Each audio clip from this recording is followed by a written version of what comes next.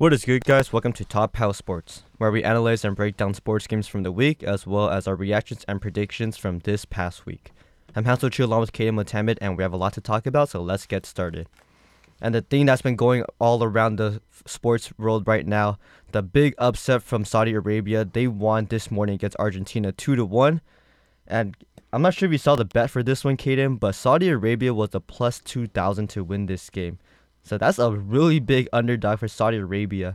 And they were able to pull this game off. And I know you watched this game. What was your reaction from this one, and what did you take away? I mean, I'm going to be honest. I really, during the entirety of the game, it looked like Argentina was in control. I believe they had possession for definitely around, I don't know, 3/4 of the game, I swear. And to see them just dominate that game in that aspect and still come up short, it's crazy to think that Saudi Arabia really pulled this out. Oh, definitely. I mean, after the penalty goal from Messi within the first 10 minutes of the game, I was like, oh, this game's already, I think that you could call this one wraps already. Messi already scored. This is only 10 minutes in. I was not ready to see what was going to go on in the rest of the game. I was going to think Argentina was about to score at least 5 or maybe even 6 goals during the whole game. And I think the big reason why the game kind of shifted towards Saudi Arabia was the 10 offside penalties from Argentina. The 2 offside penalties in the first 20 minutes, 2 of them resulted in a goal before getting called back for offside. So if they weren't offsides, that would have been a 3-0 lead for Argentina. That would have shifted the whole game completely. I mean, with a 3-0 lead for Argentina, I mean, if you're Saudi Arabia, if you see that, I think that's kind of wraps already. That game is done. They could kind of call it quits already. But since those 2 goals were called back, I think that kind of gave Saudi Arabia hope that, hey, we could still win this game. We're still able to come back and kind of score. And that's exactly what happened, as Saudi Arabia continued to play great defense and they kept themselves in the game. And eventually a goal from Salah Al Shari to the right side of the goal to tie the game at the 48-minute mark, tied the game at 1-1. I mean, that was an incredible goal. I'm not sure if you saw that one, but the defender was draped all over him, and with his left foot, if you saw the replay, he kicked it between the defender's leg into the right side of the goal. That was a beautiful shot from him. And the momentum shifted after that goal. After that score, the Saudi Arabia crowd went crazy. The players have hope. The game is tied now. And then from the game where you come in thinking, oh, shoot, I have to play Argentina, this game is not going to go well, the doubt that was in their heads in the beginning of the game is all gone. Now they have momentum. Now they have the thoughts of, hey, we could actually win this game. This game is going to be a win for us. Whether it's a tie or a win, it doesn't matter. This is a win for them. Now they have momentum, and now they have hope that they can win this game. And soon after, Salam Al-Dawsari had the soccer ball, and after being defended by 3 Argentinians, he was able to evade all of them and kick a beautiful goal toward the right side of the goal. And that was just a beautiful shot again from them, and that gave them a 2-1 lead. And after that, Argentina was on their heels after that goal, and they weren't able to score thanks to great goalkeeping from the goalkeeper, Mohamed Al-Owais, if I'm saying that correctly. I mean, he had such an incredible goalkeeping performance from the 80-minute mark all the way to the end of extra time. He was able to make plays after plays, save goals. I think there was 2 of them where I saw Messi had an attempt from his head, using his head to try to hit the ball toward the goal, and another of the Argentinian players, he tried to headbutt the ball into the goal, and he was just there at the perfect time to catch the ball. I mean, what do you think of his performance? I mean, honestly, that was crazy. This entire game really had a different feel to it. That one play where the goalie was out of position and the ball was safe from going in the net by the defender, and he used his head. I was in shock. I was like, there's no way that just happened, because it's such a clutch play. It's just risky, really, really risky, especially going with your head too. But what a fantastic play, and really a game-saving play. And I also wanted to talk about the fact that while Argentina, they did have 15 shots on goal, they only did convert 1 of those shots. And I believe Saudi Arabia had a total of 3 shots in the entirety of the game, and they made two of their 3 shots. And so just expanding on the opportunities that present themselves for Saudi Arabia, they really did a good job of that this game. And so I really think they deserve this win. Well, definitely. I mean, even the refs, I felt like they were kind of siding toward Argentina a little bit. I mean, when you look at this box score, too, there were 21 fouls called on Saudi Arabia in this game compared to only 7 from Argentina. 6 yellow cards assessed to Saudi Arabia to 0 for Argentina. So when you look at that, fouls and yellow cards. Even the refs are kind of helping Argentina a little bit. And I was watching, some of them are kind of controversial. I know that Messi one near the end of the game where he tried to attempt the goal, and then I think he kind of sold it a little bit. The defender kind of pushed him in the back, but he kind of sold the play. He like flopped on the ground, jumped in the air, all the antics right there. And the defender was charged a yellow card for that play, which I thought was pretty unfair. That did not seem like a yellow card worthy type of play. And unfortunately, Messi wasn't able to score. The ball went out of bounds over the top of the goal. But even with all the odds against them, even when the refs were against them, this was a classic game of grit and grind, a classic game of putting your heart into it and not stopping until the end of the buzzer. I mean, great play from Saudi Arabia. It seemed like they just wanted the ball more. They wanted this game more than Argentina. Yeah, no, definitely showed a lot more effort in the ways that mattered. I mean, while Argentina was really just taking over the game offensively, they still managed to put a stop to that as a whole, even if it took several fouls being taking place. Even if it took maybe a little bit of just grit and grind for that, like just diving in and possibly hoping that you save the ball somehow. It's just they really did a great job of executing an underdog win, like as any team could really in this World Cup. Oh, definitely. I mean, Argentina also had 69% of the possession throughout the whole game and 15 shots on goal, like you said. Argentina was on the offensive near the end of the game, and they just weren't able to get any going because in the beginning of the game, it seemed like Argentina had a game plan of scoring early and slowing the game down and trying to waste as much time as possible. And that really hurt them at the end because instead of doing that, Argentina kind of played down to the level of Saudi Arabia, and it kind of backfired on them because Saudi Arabia was able to score twice in the span of less than 10 minutes, and their whole tactic and strategy of slowing the game down and trying to waste as much time as possible completely shifted. Now they have to try to score on the offensive, and that really threw their momentum off, threw the strategy off in the game, as we saw a 2-1 win from Saudi Arabia. And if you're Argentina, where do you go from here? Well, it's a disappointing loss, but you're not out of it, and you know your team's capabilities. You have arguably the best player in the entire world on your team. I think that you're just don't dive into it too deep. You need to bounce back, of course, in the future games, and so focus on the future instead of sulking in the past is really what I'd say. Yeah, I mean, for Argentina, this loss this one's going to hurt a lot. And as a player, as a team, when you're favored by that much, like when Saudi Arabia betting odds are plus 2,000, so you have such a great win, such a great chance of winning this game, and you just played down to the level of Saudi Arabia.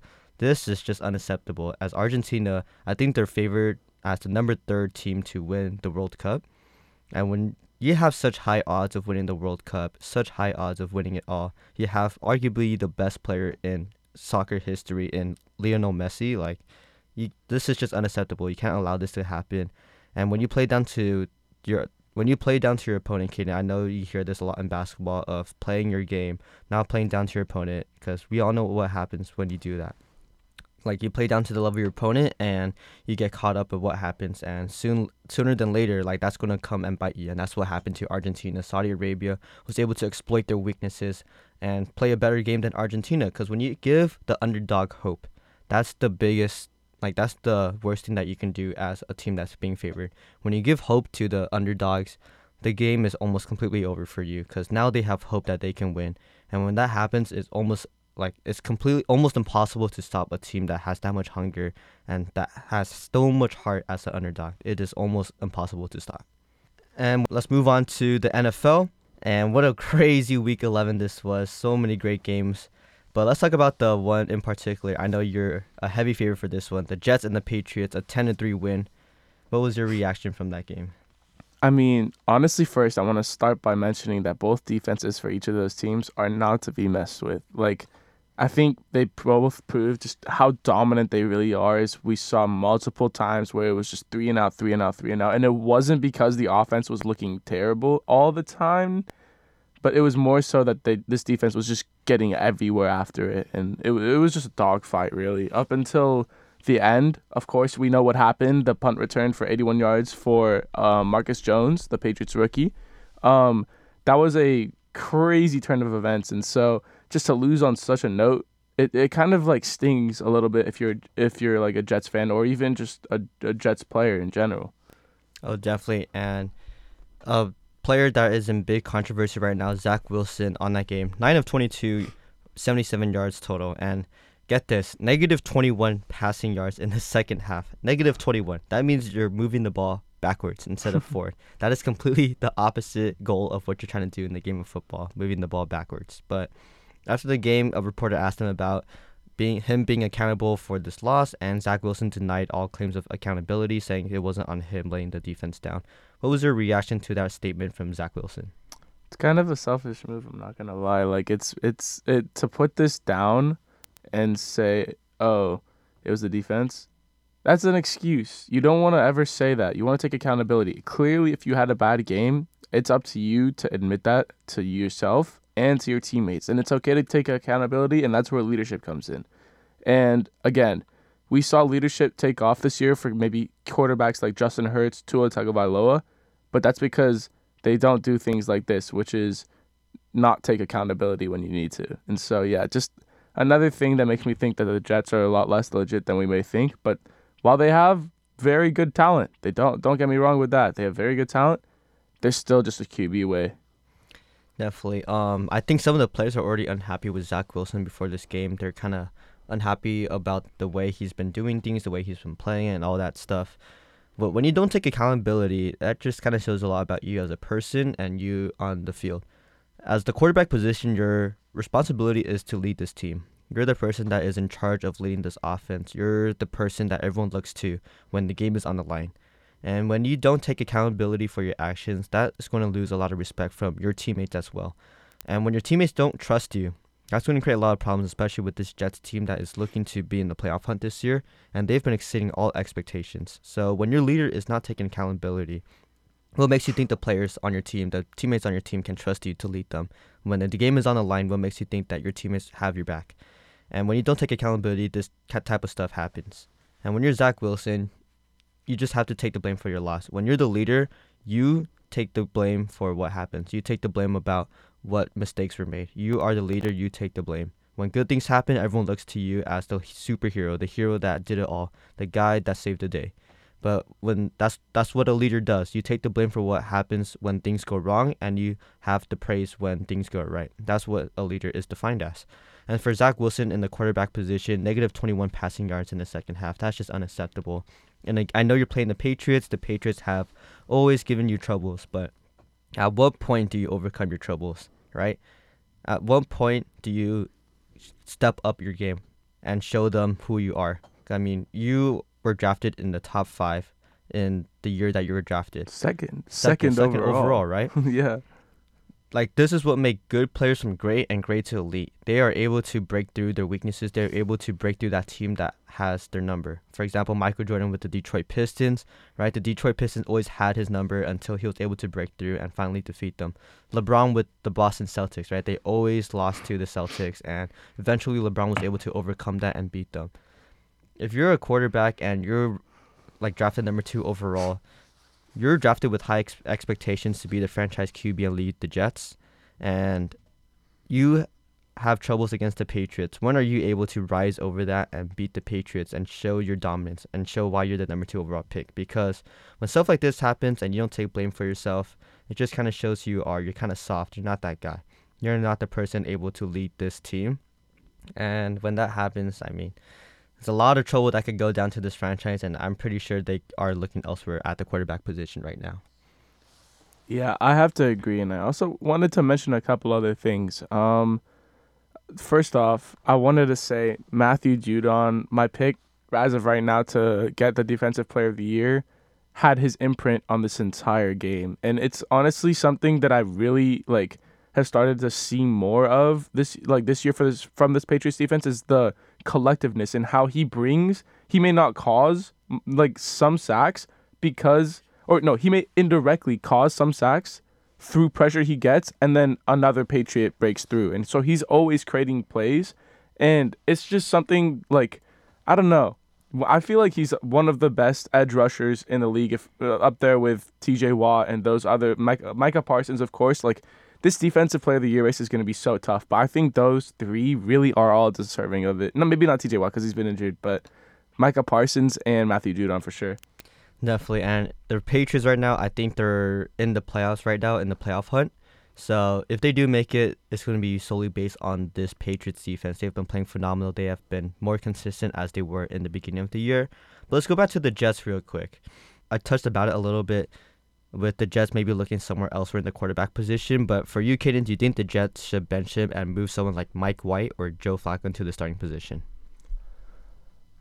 That is tough. Honestly, Joe Flacco is a hard pass. I know he may honestly be a better fit for this team right now and may even win them more games, but you still, like, the young talent is still there with the I'll say other two players. Mike White, no.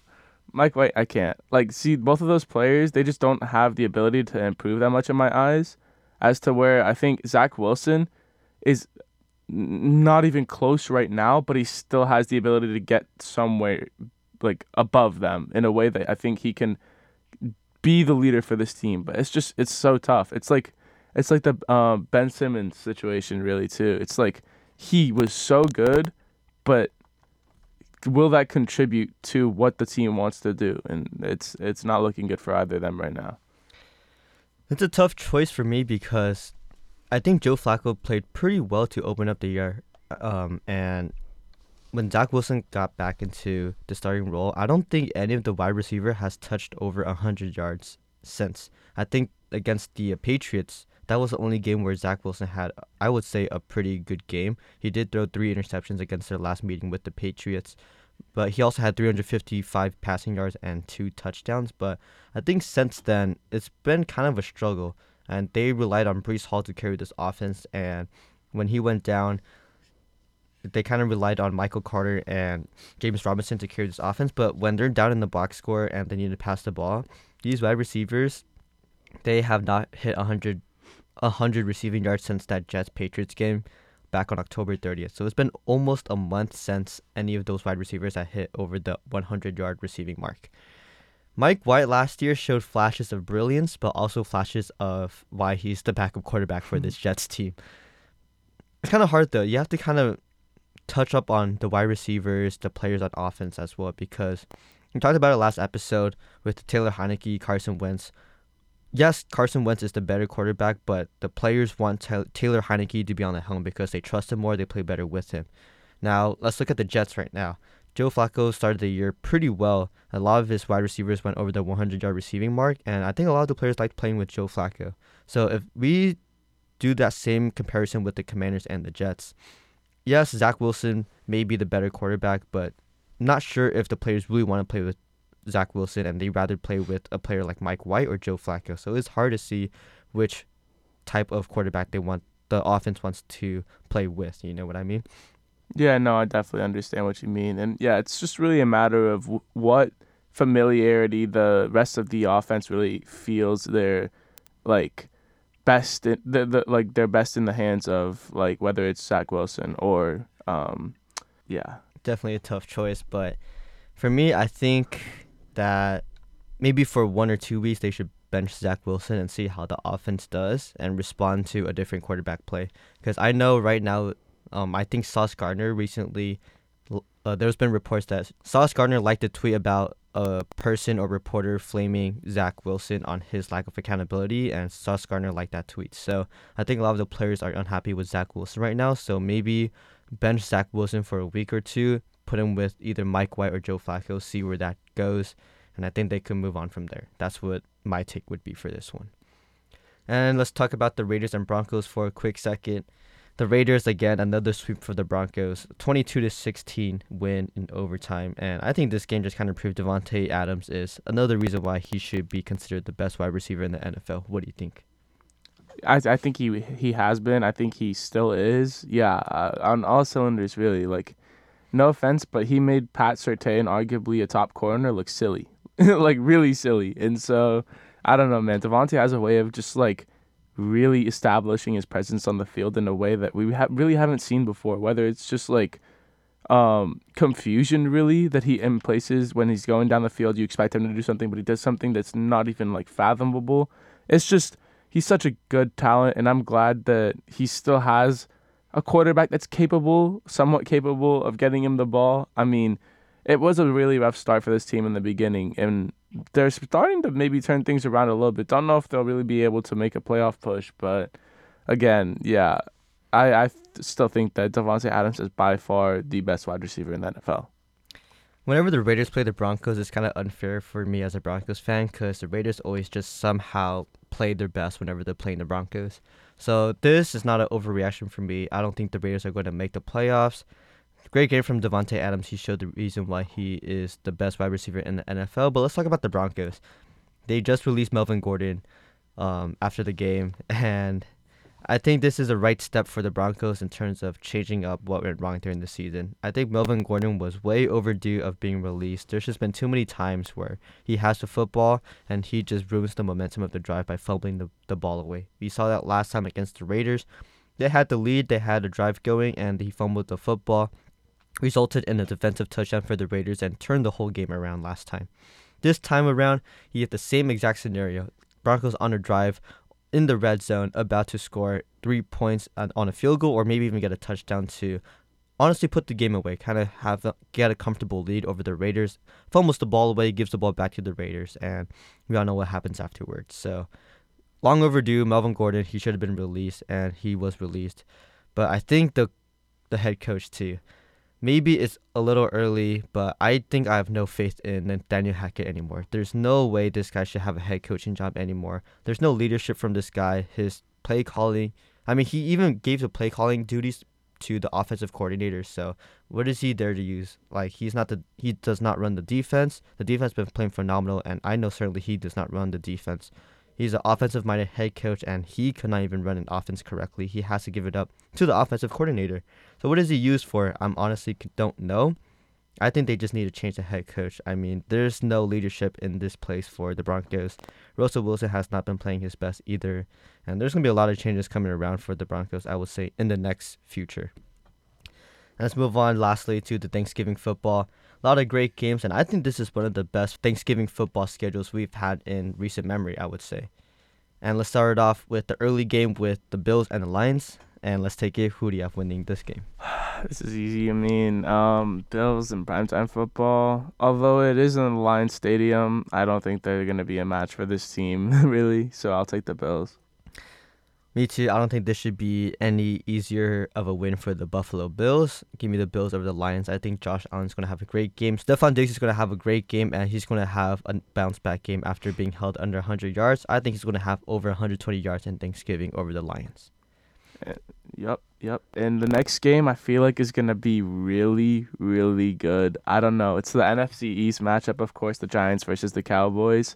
What do you think is going to go for that game? How do you see that going out? I think this should be the primetime game on NBC, I would say. This is such a great matchup, but I have the Cowboys winning this one. The Giants, they have an 8-3 record tied with the Cowboys, but I still don't trust this offense. Saquon Barkley has been great, but he was kind of stopped by the Commanders last week, and I don't think it's going to get any easier for against the Cowboys, who held the Vikings to just 3 points after the Vikings had a phenomenal game against the Buffalo Bills. So this Cowboys defense is no joke. They're going to force Daniel Jones into a lot of trouble, have him trouble passing the football, and Saquon Barkley, I don't think he's going to get anything rolling against the Cowboys. I would say Saquon will have under 50 rushing yards in this ball game, and give me the Cowboys over the Giants.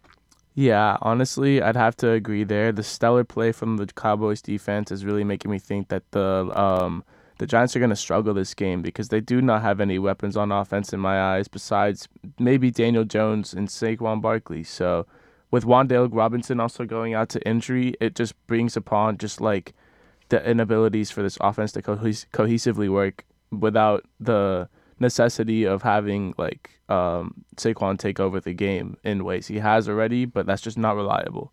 And so also the Cowboys offense with CD racking those targets, the multi-touchdown games too, it's looking really good for them.